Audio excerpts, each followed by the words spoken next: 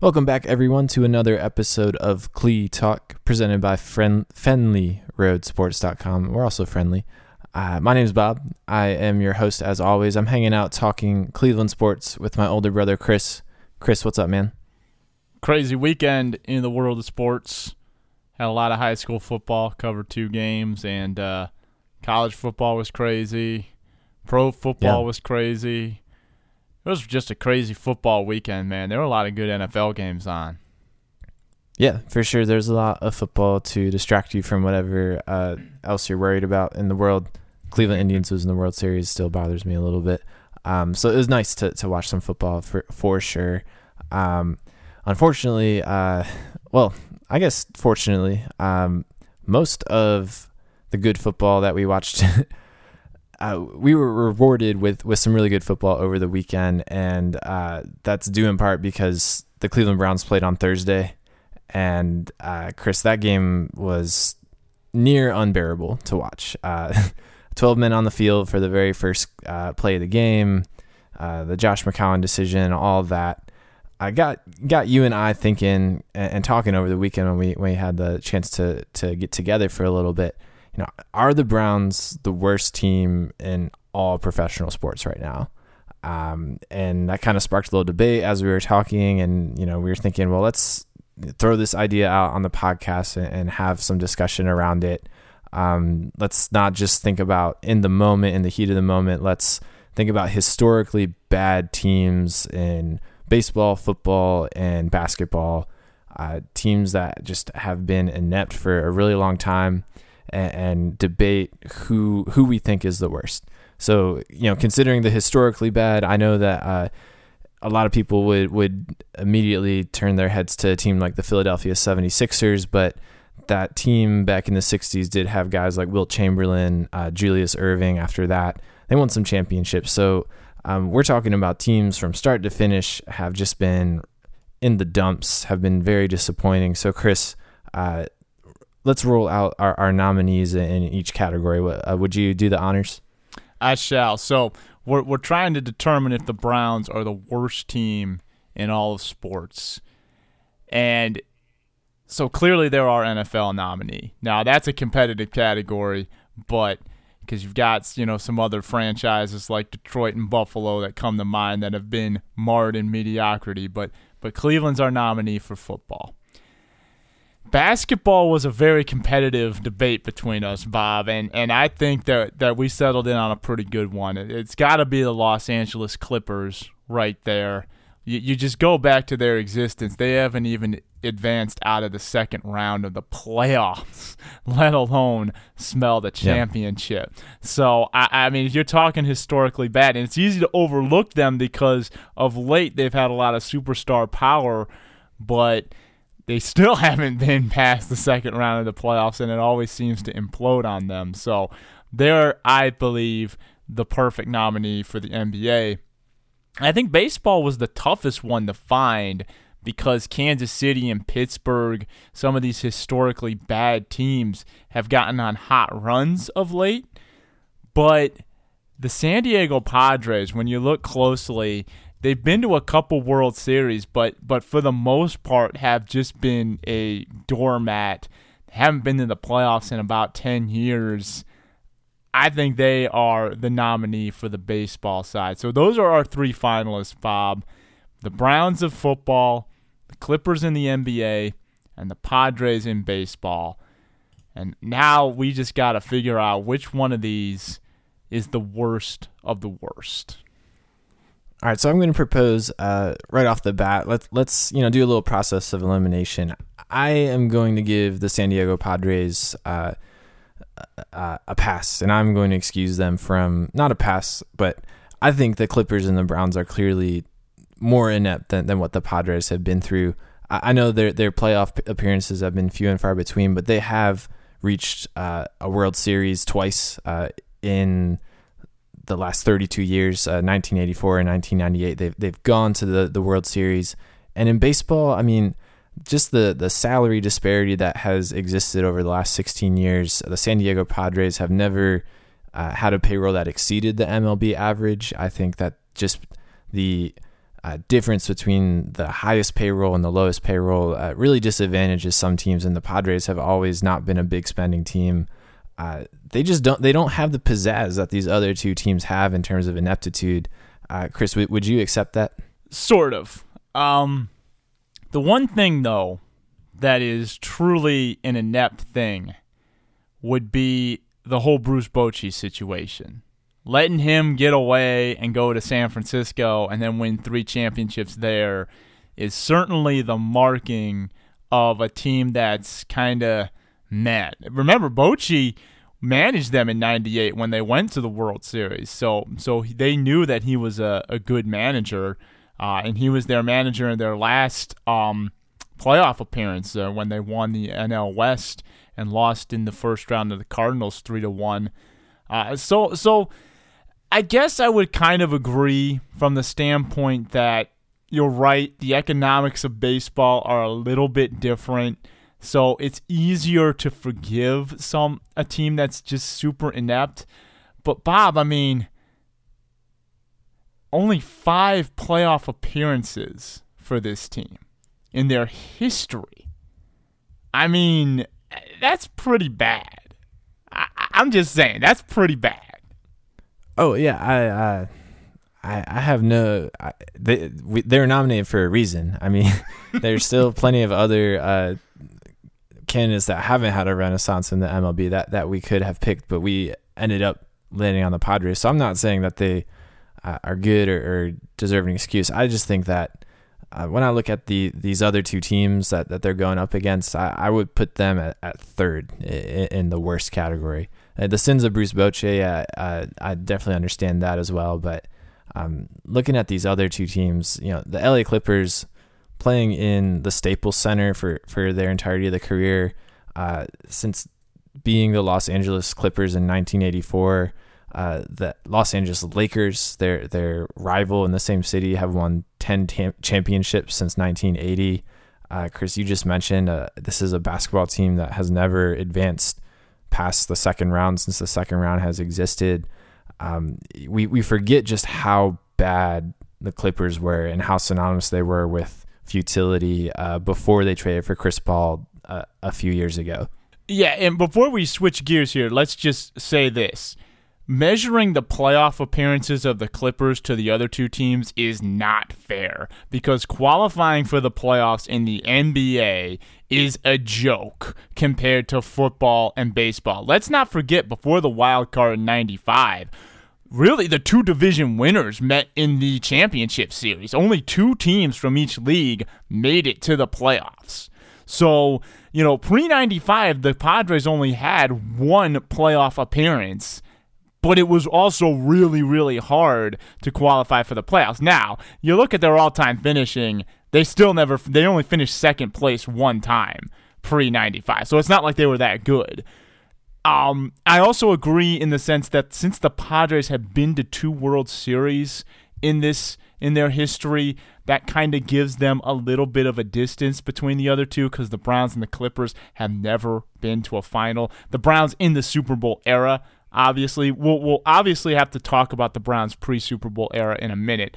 But now kind of addressing the Clippers, yeah, you're right. I mean, this team is just the definition of mediocre. I mean, you just go down the list here, man. Since they became the Los Angeles Clippers, even with more than half the teams in the NBA making the playoffs, they have only been to the playoffs 9 times.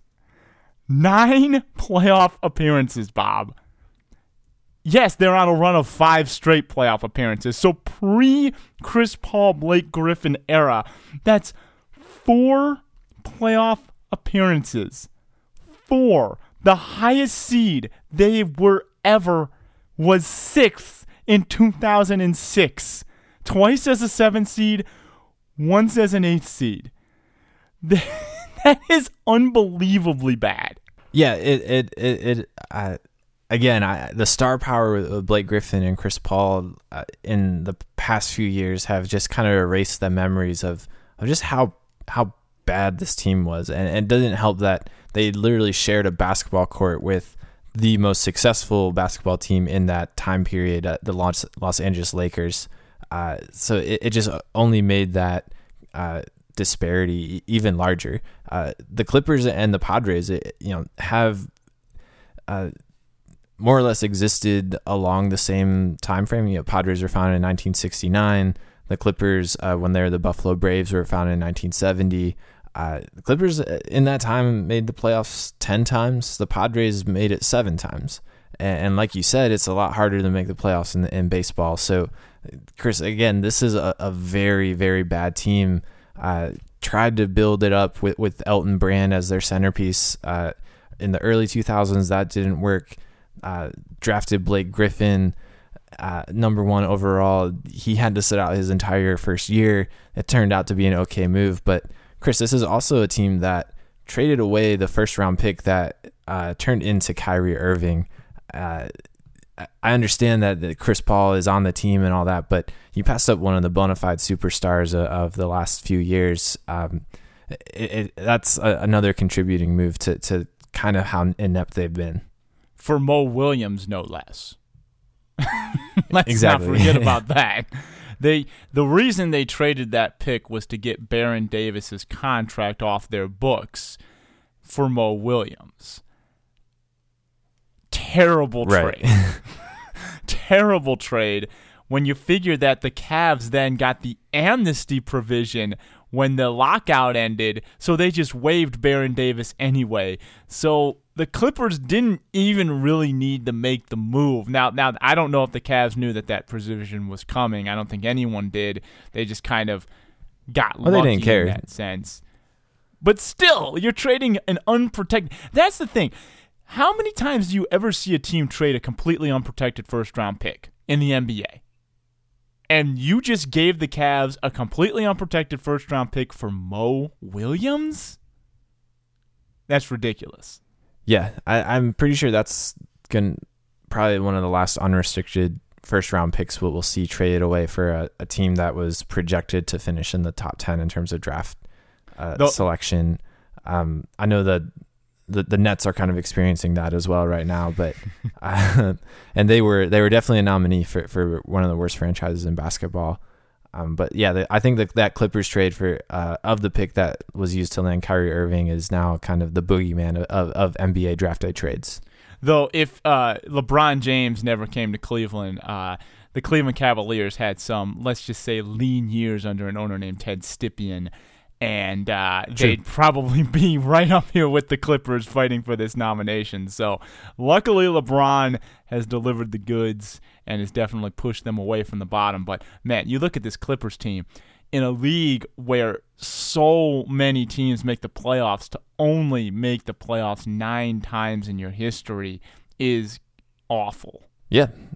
And currently they're experiencing their best years, but they have consistently been the 3rd or 4th best team in their conference and have yet to be the number 1 dominant team. And it looks to be that way this year as well. I mean, when we look back on this era of basketball, we aren't going to consider the LA Clippers a part of it. We're going to think about the Warriors, we're going to think about the Cavs, the Spurs, the Thunder a little bit.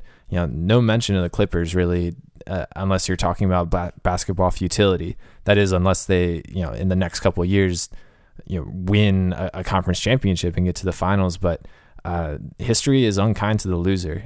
Just ask, that 90s Cavs team that we're so familiar with. Nobody really talks about them.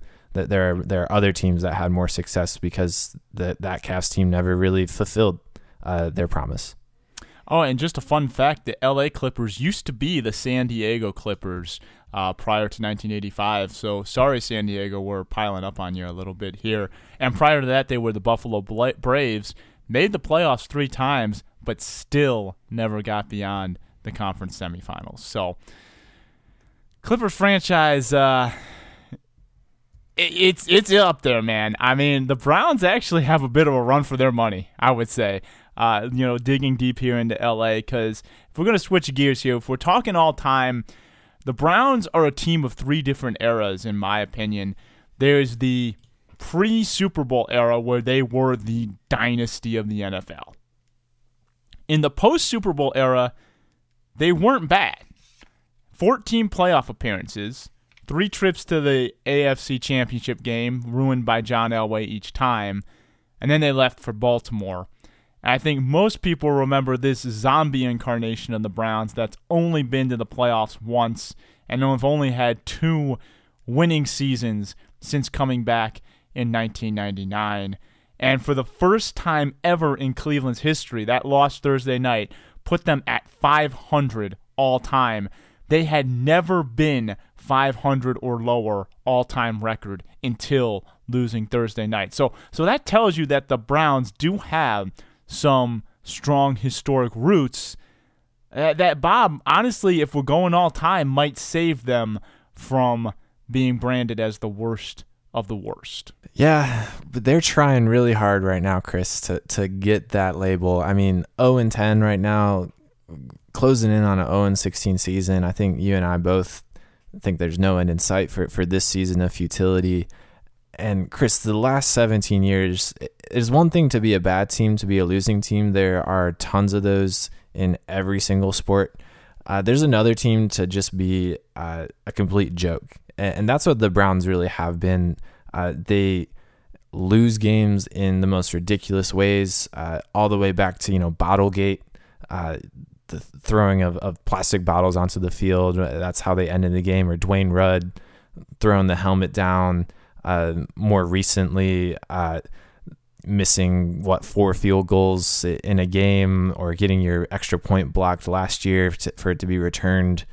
For a walk-off special teams win against the Ravens. I mean, we can go on and on about the crazy, insane, just you can't write this story, terrible things that have happened to the Browns in the past 16, 17 years. And for that reason, I think they are clearly the worst franchise, and it's erasing all that great history that you mentioned from the 50s and 60s. I think if the Browns were just mediocre, we would be having a Detroit versus Cleveland debate, because those are, other than expansion teams, Houston and Jacksonville, the only 2 teams not to have reached a Super Bowl yet. But the Lions at least sometimes make the playoffs and have decent seasons every once in a while. It's 17 years and counting, and no end in sight. And it's really just erasing everything that has been built in the history that you mentioned. And I'm sure we're going to get into more terrible things that we're going to bring up, but I really think this is the worst franchise in sports, man. So here's the question I want to pose, because this is interesting. Do you view the 99 Browns as the same team that left? So in instance, when the Browns left in 95, did that history end in 95? Or do you consider this expansion franchise a brand new team? And even though they have the records of the pre-99 Browns, has that been fractured in your mind? So when I consider the history of the Browns, no, I don't consider them differently. But when I think about that expansion era, the 1999, and starting off in the 21st century, I do think of it as a different team, because they were starting from scratch, from an expansion draft, the number 1 pick in 99. And so you have to consider that their struggles early on in that light. It's just they've never recovered from that, which kind of makes it an interesting way of viewing it. But when I zoom out and I look at the entire Cleveland Browns history, because this is something that the people of Cleveland fought for, I don't view them as 2 separate teams. Another stat bomb for you: the Browns have clinched their 14th double-digit loss season since returning in the last 17 years, and I believe it's 9th straight losing season, 8 of those double-digit losses. So that's how bad it's been of late. So I guess here's my thoughts on the Browns. If we're going historically all-time, I cannot say that they are worse than the Clippers, because they've been to 3 AFC championship games. They've qualified for the playoffs more consistently in a tougher league to qualify for the playoffs than the Clippers. They had 14 playoff appearances in the NFL compared to the Clippers. Now, this is Super Bowl era. You go prior to the Super Bowl era, they won 4 NFL championships, went to 4 more, and before that in the AAFC won all 4 of those championships in that league's existence. They have the greatest coach of all time.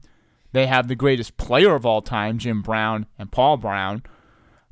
I don't see how this franchise is worse historically than the Clippers. But if you're going to fracture off that history and count and just say that 99 was fresh, then it's not even close. The 99 Browns are the worst team ever. This expansion era Browns is the worst team in all of sports, not even close. But if they get the benefit of all that history, then there's no way that this franchise is worse than the Clippers. I'm sorry. Chris, I just think that from 1999 to now, it has been so bad, so comically bad, that it really is just erasing the prestige of those old-time Browns teams and the history that comes with it, and even the history of those 80s teams. And if you include, Bill Belichick is still coaching for the Patriots, and let's not forget the Browns fired him as well. Add that notch in there. Let's talk about some of the just ridiculous things that have happened in the last 17 years. Bob, just a correction though, they didn't really fire Bill Belichick. He left with the franchise and wasn't retained by Baltimore. True. Okay. It wasn't technically their fault. Yeah, I guess you're right. But they had what is considered the best head coach of the last 20 years under contract, and he went to a different team. I don't know.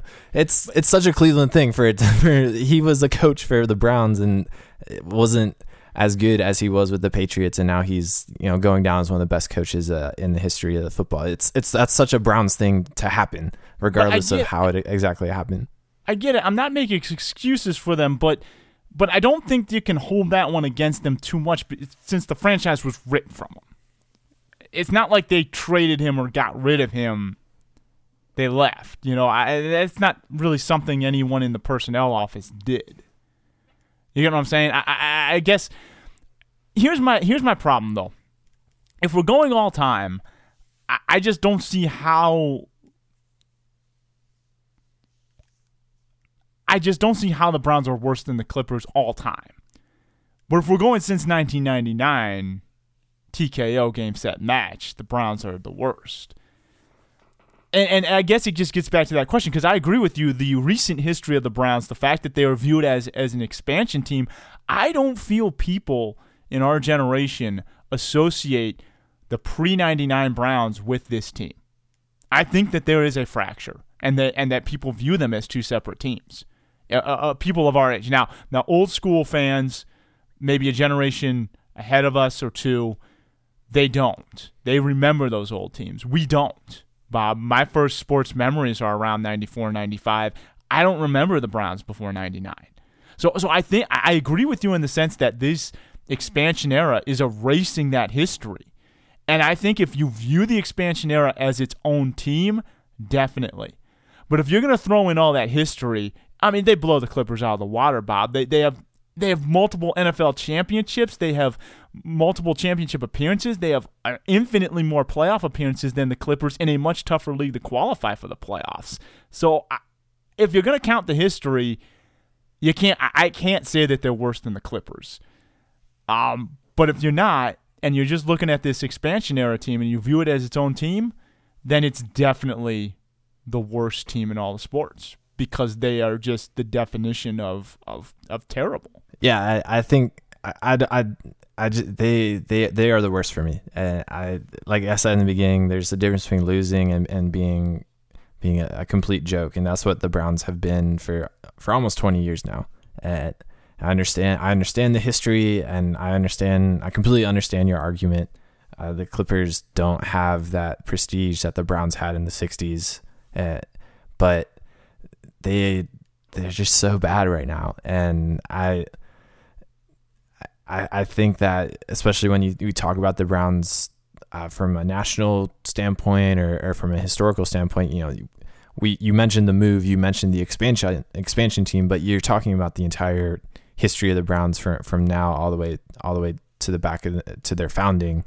I don't think people differentiate them if you're not from Cleveland. They definitely don't differentiate them, and so I think the Browns are just a joke. They have been for so long. I can't.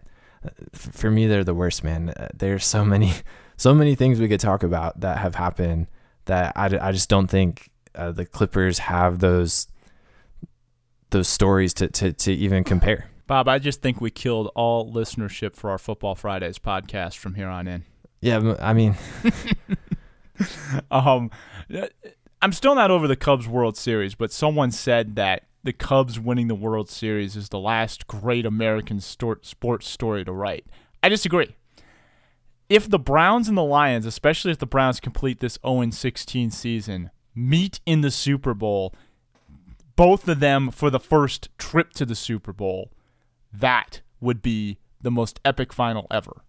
Because the Browns and the Lions are the NFL's version of the Red Sox and the Cubs as far as just always being failures. And so if both of them would have gone goose-egged, both of them had great historic runs in the 50s and 60s, if they were to both get to the first Super Bowl in the same year, it would quite frankly be, I think, an amazing sports story. Yeah, well, I mean, the Browns making the playoffs would be an amazing sports story because the expectations are so low at this point. I mean, it's 13 years since they made the playoffs. It's ridiculous. Teams have been there, gone, been rebuilt up, and have been torn down again in the time that the Browns are still tripping over themselves just to get to 500. That is definitely true. So, all righty, Bob. Well, we've put the stamp on the Browns, and sadly so. Well, you have. I kind of have. You definitely have. So.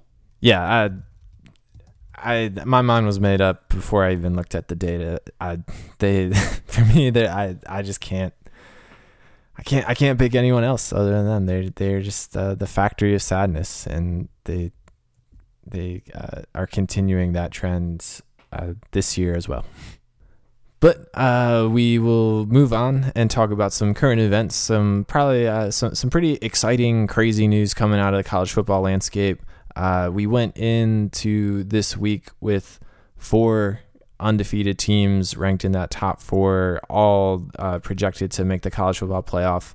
We leave Saturday with only one undefeated team of the group of 4 standing in Alabama. That's right, Washington lost, Michigan lost to Iowa, and Clemson lost to Pittsburgh.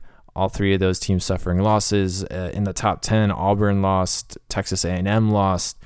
Chris, this was Black Saturday for some teams and a crazy shakeup weekend for all of college football. All in the meantime, though, Ohio State coasting to a big win against Maryland. Yeah, I mean, talk about just completely shaking everything up.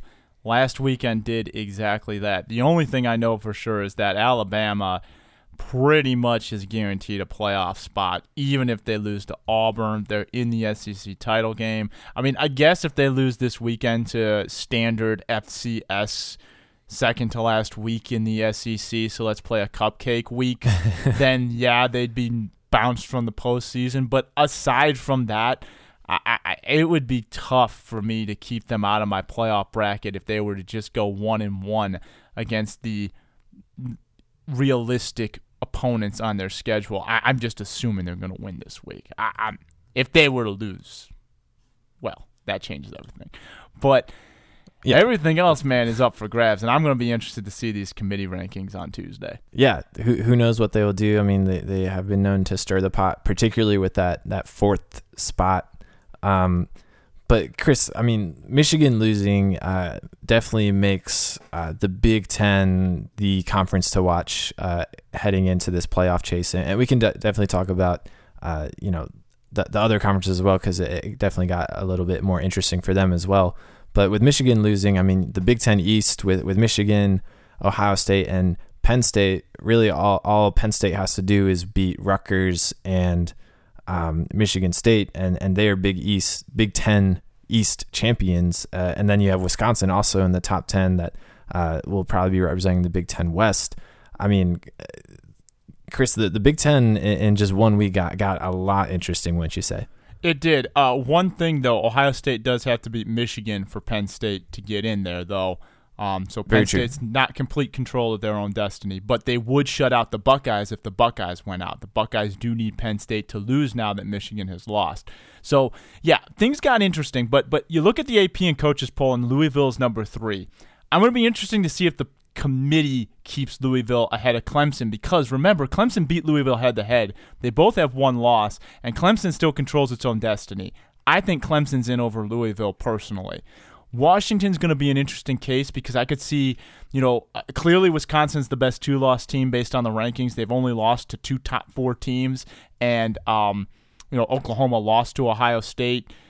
So Washington wasn't even in the postseason when they were undefeated in the first rankings. So I don't know if Washington will be there. That's going to be an interesting kind of battle for 4th. But zooming in on this Big Ten scenario, because the committee, if this plays out, Ohio State 11-1 and Penn State 10-2 in the Big Ten title game, this is going to be the first real challenge the committee has. Is how much is a conference championship worth? We haven't gotten a chance to see this. The rules clearly state that the committee had the flexibility to place a team in that didn't win a conference title if it's unequivocally one of the 4 best teams in the country. Based on that criteria, I know Penn State will have been in the Big Ten title game, but that's only using a 9-game set to qualify for that game. You zoom out big picture, Penn State, even at 11-2, is weaker than Ohio State schedule-wise. They lost to Pitt, they lost to Michigan, and their only signature win is a win over Ohio State, where Ohio State, if things go to plan, will have beaten an undefeated Big 12 champion in Oklahoma, Wisconsin, who's 6th on the road, Michigan, who's currently 4th, Nebraska, who's 17th. That is 4 blue chip wins. Completely blows Penn State out of the water. I think even if Ohio State is only 11-1 and it's shut out of its conference title game, they will be in the college football playoff. Yeah, that is probably the going to be the main debate if everything holds true. Because as you said, I think the ACC, between Clemson and Louisville, most likely Clemson, there's a spot there. There's a spot for Alabama. And then with Washington being, if everything holds true, they would be Pac-12 champions. I think they would probably get one of those spots. So then it's just, what do you do with that 4th spot? Yeah, that a very interesting debate. What if Wisconsin wins the Big Ten championship? Well, I don't see how you can put a 2-loss Wisconsin team that lost to Ohio State at home in over Ohio State, even if they win the Big Ten. I don't know, man.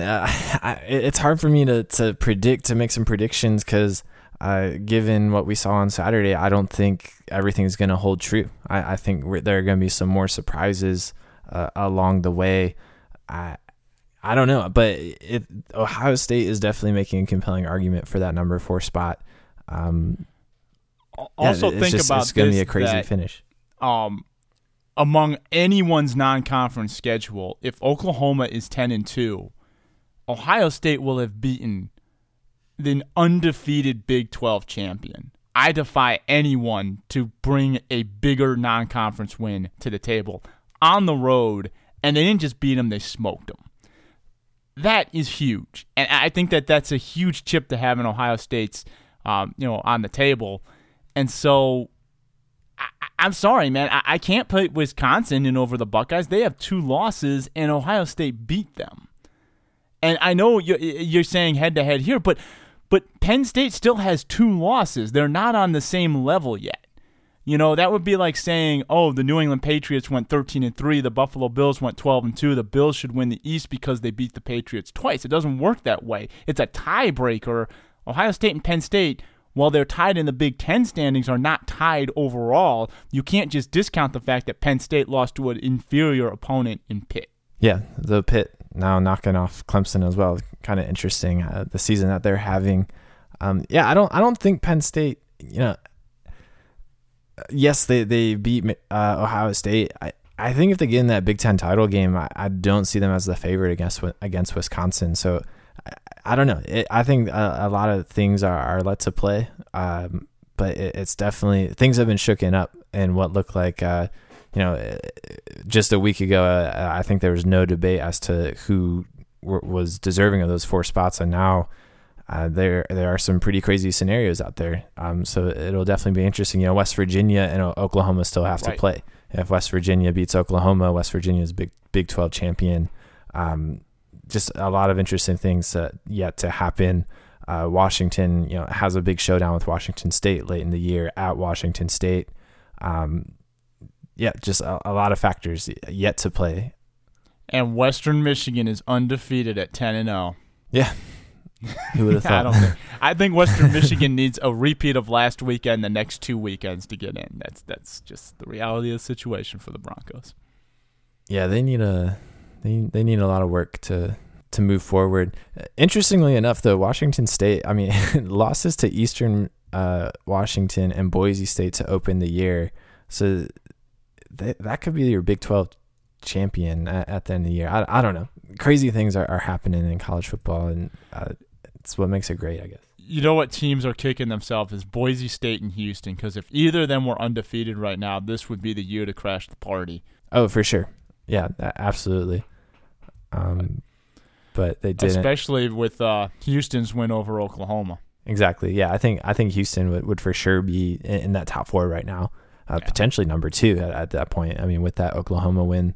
And a huge showdown with Louisville. Louisville would have a case to play their way in as that 4th team if they could beat a number 2 Houston. Yeah, exactly. No, that's not really the case anymore. So.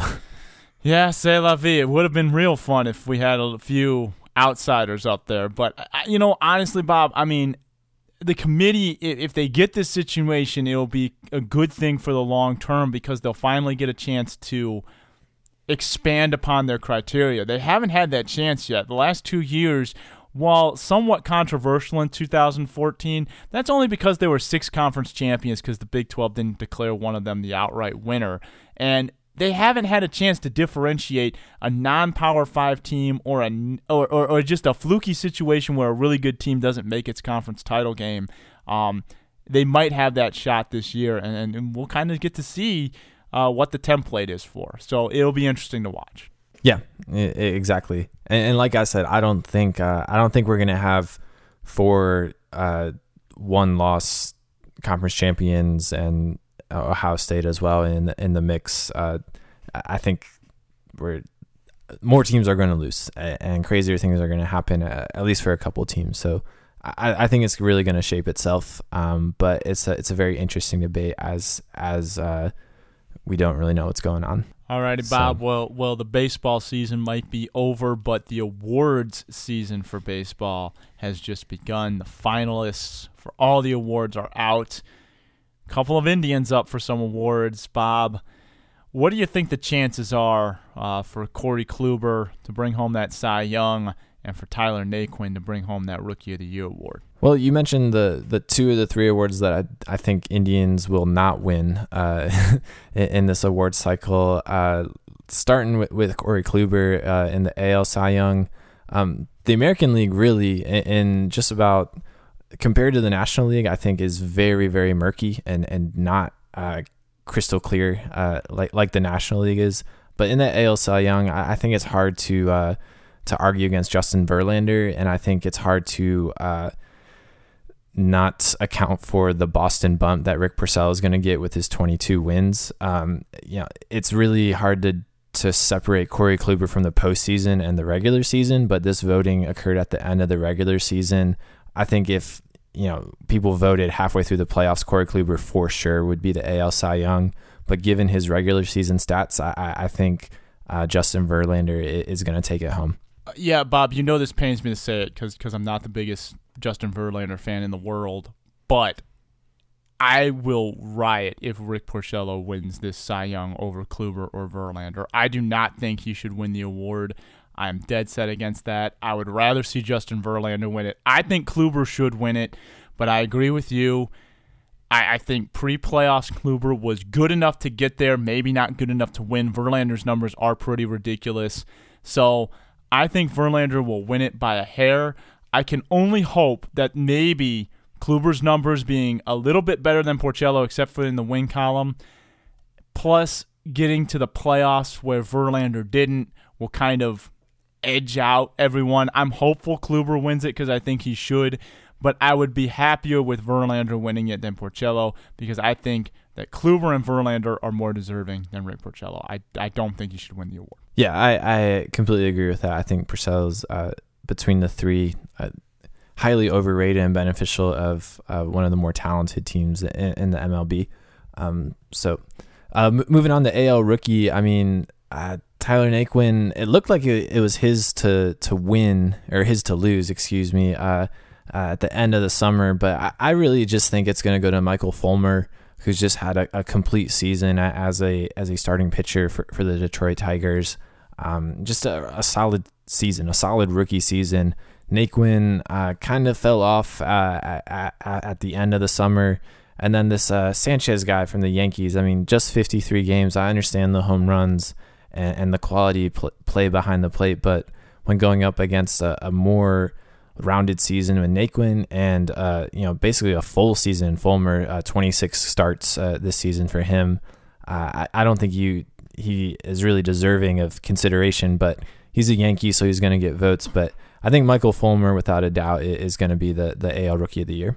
I think this is one of the toughest ones to differentiate because it's hard to compare a rookie pitcher and a rookie hitter as far as value. I think Fulmer and Naquin are both excellent choices. Like with Rick Porcello, Gary Sanchez shouldn't even be... No, okay, never mind. Porcello should be up for the Cy Young. He had the numbers. Gary Sanchez shouldn't even be up for this award. He only played 56 games. The other two played a full season. If this guy wins it, I'm going to be even more mad than if Porcello wins the Cy Young, because at least Porcello played a whole season and has good numbers. This guy Sanchez only played 2 months. He should not be up for it. If he wins, I'm going to be mad. So yes, again, I would be more happy if a Tigers player wins it than if the Yankees player wins it. But I'm hopeful Naquin can do it because he did win Rookie of the Month multiple times. So I think he has that in his favor. He has the epic moment, the walk-off inside the park home run. I think that's big as well. So I'm hopeful Naquin can win it because I'm more confident that Naquin would win this award than I am in Kluber because I do think Verlander is probably going to win that one. But again, I wouldn't be mad if Fulmer won it because it's just one of those things where pitcher versus hitter, hard to compare. Sanchez shouldn't even be nominated. Get him out of there. Yeah, I agree, though I don't know who you'd replace him with in terms of top 3 nominations, but I think it should be a clear number 3 in terms of AL Rookie of the Year voting. Let's go to the final Indian nominated AL Manager of the Year. Terry Francona is up for it. I think without a doubt he should and is going to win it, though I think Jeff Bannister does make a compelling argument for guiding those Rangers to the best record in the American League. But I think Francona is deserving it and will win it. Yeah, Bannister definitely has a compelling argument, best record in the American League, like you said. But Francona, look at all the injuries he had to deal with, all the adversity, and just was brilliant all year long. This is the one I'm most confident in. I think he will end up winning the Manager of the Year. Yeah, again, though, the adversity that the Indians faced with losing Salazar and Carrasco, that happened late in the season, so...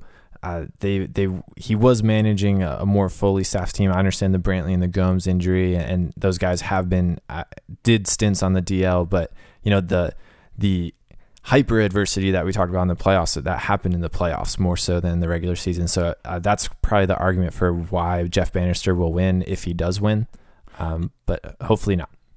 I agree, but I also think that Brantley being viewed as their best bat and not having him the whole year definitely is something that he can hang in his, a feather in his cap. And let's not forget that the rotation was out of whack all year. Carrasco was injured early in the year. There were other injuries, not just the death stroke injuries that knocked him out for the playoffs. There were other factors that they had to deal with. So I do think that sure, he's going to get a lot of credit for that. Definitely. All right, one last in the AL MVP. Again, a very murky situation. Who do you got in that? I have no clue. I'm kind of hopeful. I like Jose Altuve as a player. I hope he wins. I don't know if he will. Honestly, you could roll a die for this one. I have no idea who's going to win between Mike Trout of the Angels and Mookie Betts of the Red Sox. This one's going to be, I think, a very close vote. Yeah, for sure. Again, it's insert other American League player versus Mike Trout. I think Mike Trout is destined for his second MVP finish in 5 years. That other year he won it. Kind of amazing and a testament to just how dang good that guy is. But Mookie Betts essentially put up Mike Trout numbers, very comparable numbers to Mike Trout this year, save for the walk to strikeout ratio, a little bit less in Mookie Betts' favor. But again, I just think with a playoff team, one of the better teams in the AL, the best player on that team, and there's no Trout fatigue associated with Mookie Betts, I think he's going to win this one. Yeah, I mean, like I said, you could really roll a die for this one because it's tough. I could see any of them winning it. I think this is the most competitive of all the categories. And like you said earlier, the National League is really cut and dry. Cubs have a chance to take home 3 of them. I think they'll take home Manager of the Year for Madden and MVP with Chris Bryant. I don't think they will win the Cy Young. They got 2 guys up in Kyle Hendricks and John Lester, but I think Max Scherzer takes home the Cy Young. Yeah, I agree with all those. I think the without a doubt award of the season, well, there are 2, and they're both on the NL. The first one is NL MVP. That's going to Chris Bryant. Kudos to Daniel Murphy and Corey Seager.